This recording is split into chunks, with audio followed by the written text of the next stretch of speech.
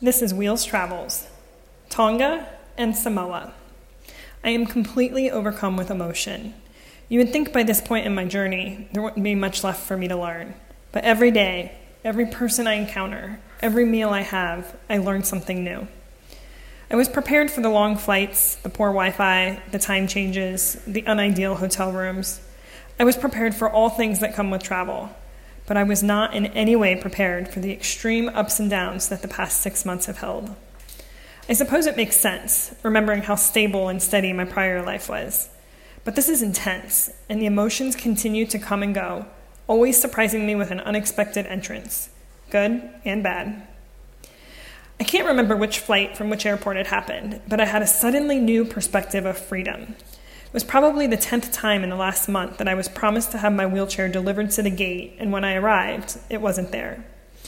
I sat in the overly large airport wheelchair as an escort started very slowly pushing me through the various lines. COVID, then immigration, then up an elevator, then down an elevator, always going backwards when there was the slightest of an incline or a tiny little bump. Because, let's be honest, when I'm by myself, I live my life in reverse, right? It's the most absurd thing. When was the last time you saw a wheelchair user going down a ramp backwards by themselves? No one else has to live their life in reverse. I shouldn't either. But I digress. I was not being friendly to her. I know it wasn't her fault, but I was, and I'm so tired of having my freedom stripped away from me and being held at the mercy of someone who has never used a wheelchair, not for a day in their life. I'm starting to wonder if they will complain to their boss, who might complain to their boss, if I continue to be pushy and rude. My current approach of attacking social media and filing the proper complaint forms online has been totally ineffective. So I'm mixing it up, trying a new approach. I apologize in advance to anyone who has to cross paths with me when these situations arise. I know I am unpleasant. But as I was sitting in this large chair, being treated like a dying dog, barking at someone who couldn't understand my barks, I started to wonder why I always had such a strong response. I hate that I get so incredibly emotional, and I never feel good about myself afterwards, but I can't control it. I really can't. I have tried. So I had a good 40 minutes or so to sit and think as I was degradingly pushed through the airport. I started to think of freedom and what that means. I obviously felt as though my freedom was being ripped away from me, not even giving me a fighting chance to propel myself through the airport. And then I started to think of the world, of all the places I've seen, even my home country, and the overly strong responses that people have for their country, for their rights, for what they need to have, ultimately for their freedom. For the first time, I started to understand why there is so much war, so much hate, so much violence. I started to understand the emotional response that we think every society, every culture, every human being should be able to control, but simply can't when the most valued thing, their freedom, is stripped away with no explanation.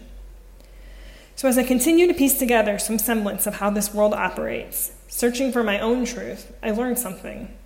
I learned something from an utterly horrible and demeaning situation. A missing piece of my puzzle to understanding the world was dropped right there in front of me. Freedom. So simple and so important.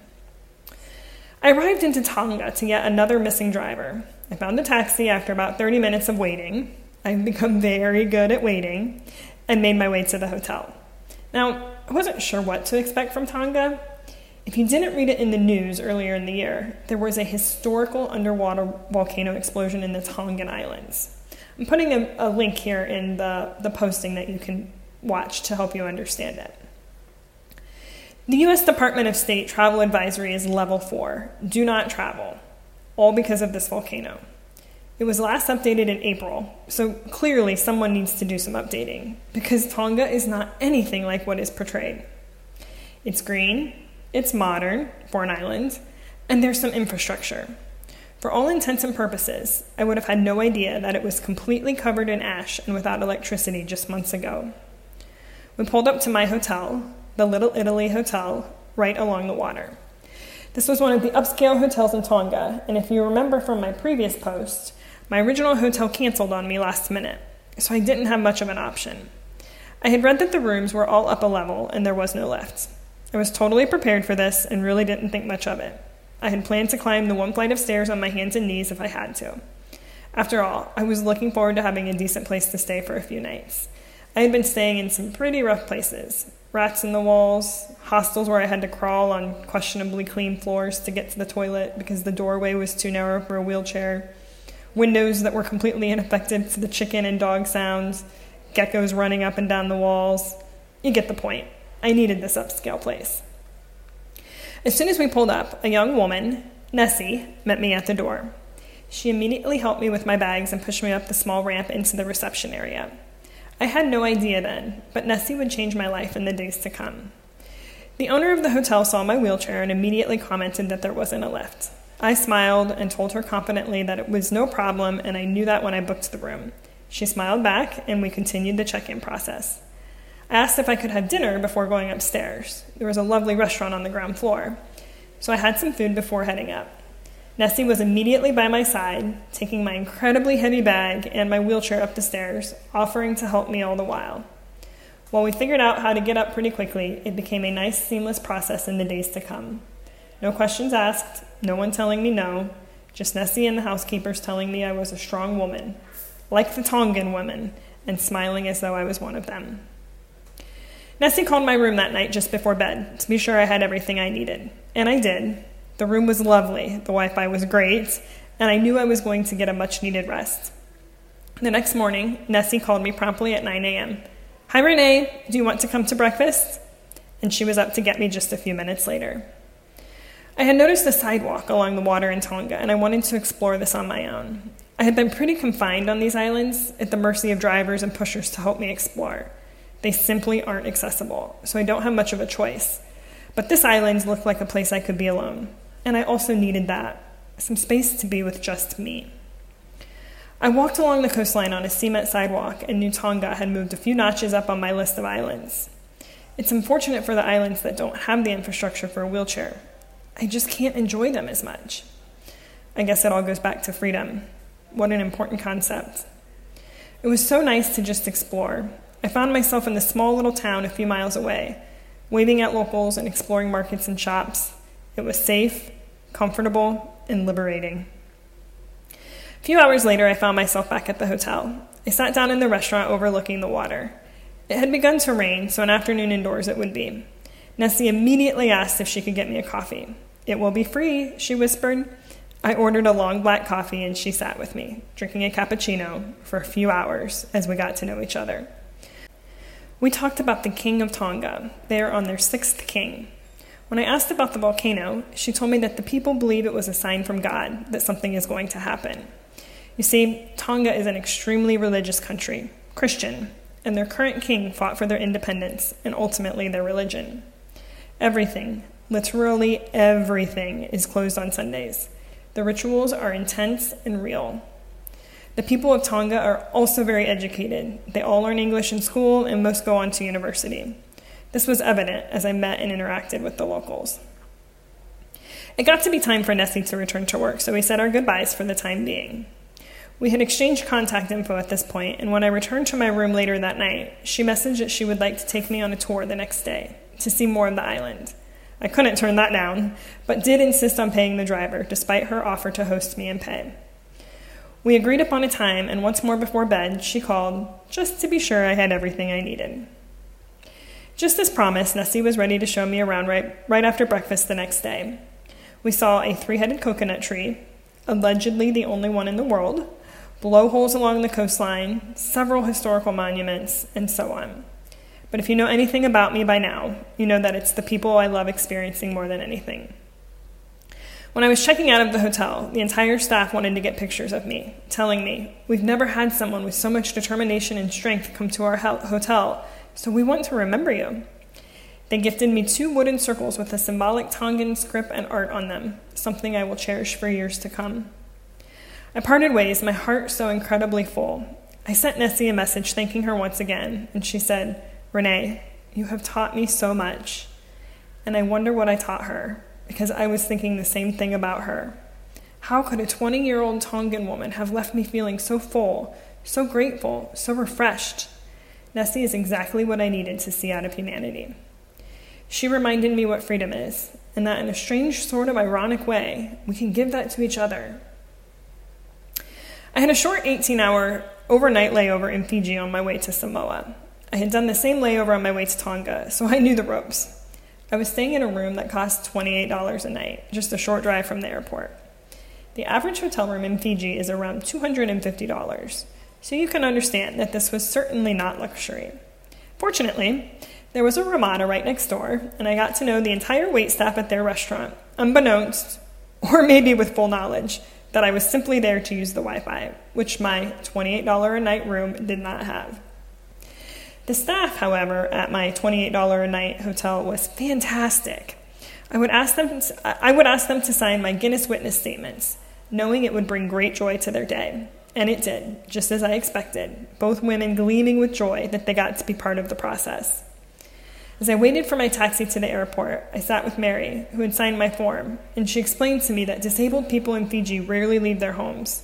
When I asked why, she told me that they felt ashamed, and that if I were to talk to one of them, they wouldn't even believe that it was possible to live such a full life. She expressed all of this with great sorrow for the people, knowing that they had so much more to offer, but that culturally, they just weren't there yet. I arrived into Samoa expecting another island experience. But honestly, each of these Pacific islands has been so special and unique. Aesthetically, culturally, even the weather has been different. So when my driver and I pulled away from the airport and turned down the main road to my hotel, I was totally taken aback by the greenness of the country. Now, I had been to some pretty green places. All of these islands, for one. Costa Rica, the Amazon rainforest, but nothing compared to this. The sky was crystal clear and the green just echoed off of it. I could feel my lungs filling with healthy air. We drove along, passing by open-air homes with large front porches, or at least that's what they looked like. The Samoan people gather in communities and villages, and the open-air construction allows for large gatherings. My driver explained that they often sleep in this part of their house, right on the floor, letting the breeze from the sea cool them.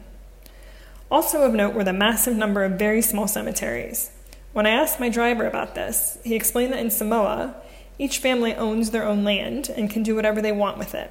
And as such, they have culturally evolved to bury their loved ones right there in the front yard. To my knowledge, this is the only place in the world where families have their own private cemeteries in their yard. But as he explained, and I can understand, it allows us to keep our loved ones close by, even when they are gone. So it turns out that there aren't a lot of cemeteries in Samoa. There are just memorials and graves at each home, keeping families close together, in person and in spirit. I spent the evening at one of the most beautiful resorts I've ever stayed at. It was small, quaint, and more of a guest house than a resort, but nestled right by the water and surrounded by palm trees. There were only 3 other guests at this property, and it allowed me some time to get to know the staff, which of course I leaned into and took in every minute with them that I could. We talked about life on the islands, the interaction of other islands, world politics. We talked about the future of humanity and all sorts of philosophical and worldly topics. I was in my element and didn't hold back any questions, admitting my ignorance when I knew it was there, but taking the time to listen, really listen to what these people had to teach me. On my way back to Fiji, they are the hub for all other Pacific islands, several of the airport staff saw me and said, "Oh, hi, it's you again." I've become quite a celebrity with the Pacific Island Airlines, and I'm pretty convinced every staff member in every plane and airport has met me. It's a strange thing to be totally immersed in these islands and feel like a part of the community. And that's where I'm at right now. Totally immersed, totally welcomed, totally at peace. As I was wheeling myself down the jetway, the staff has learned to let me do this alone by now. A young mother in front of me asked where I got my wheelchair from. She was with her son, who was using a very poorly built and limiting wheelchair. I had to be honest and just said, "I got this in America." She smiled and said, "I hope they have one in Fiji for him. Yours looks so nice." And she was right. Mine is nice. But I'd be willing to bet a pretty big bet that she won't find anything even close in Fiji. And that breaks my heart. I know how hard my mother searched to get me the right medical care, and I can see the same passion in this mother's eyes. She would search forever to find her son the wheelchair he needed. I continued on my path of piecing together the strange, complicated, emotional world. It's an overwhelmingly beautiful journey, full of ups and downs. I can't believe I am still learning so much, piecing together so many pieces I didn't even know were missing. I can't imagine what the next piece will be, when this puzzle will be complete, what it will look like. But right now, I'm embracing the freedoms I have, grabbing onto every single nugget of information I can, and holding all of those puzzle pieces tight in my memory.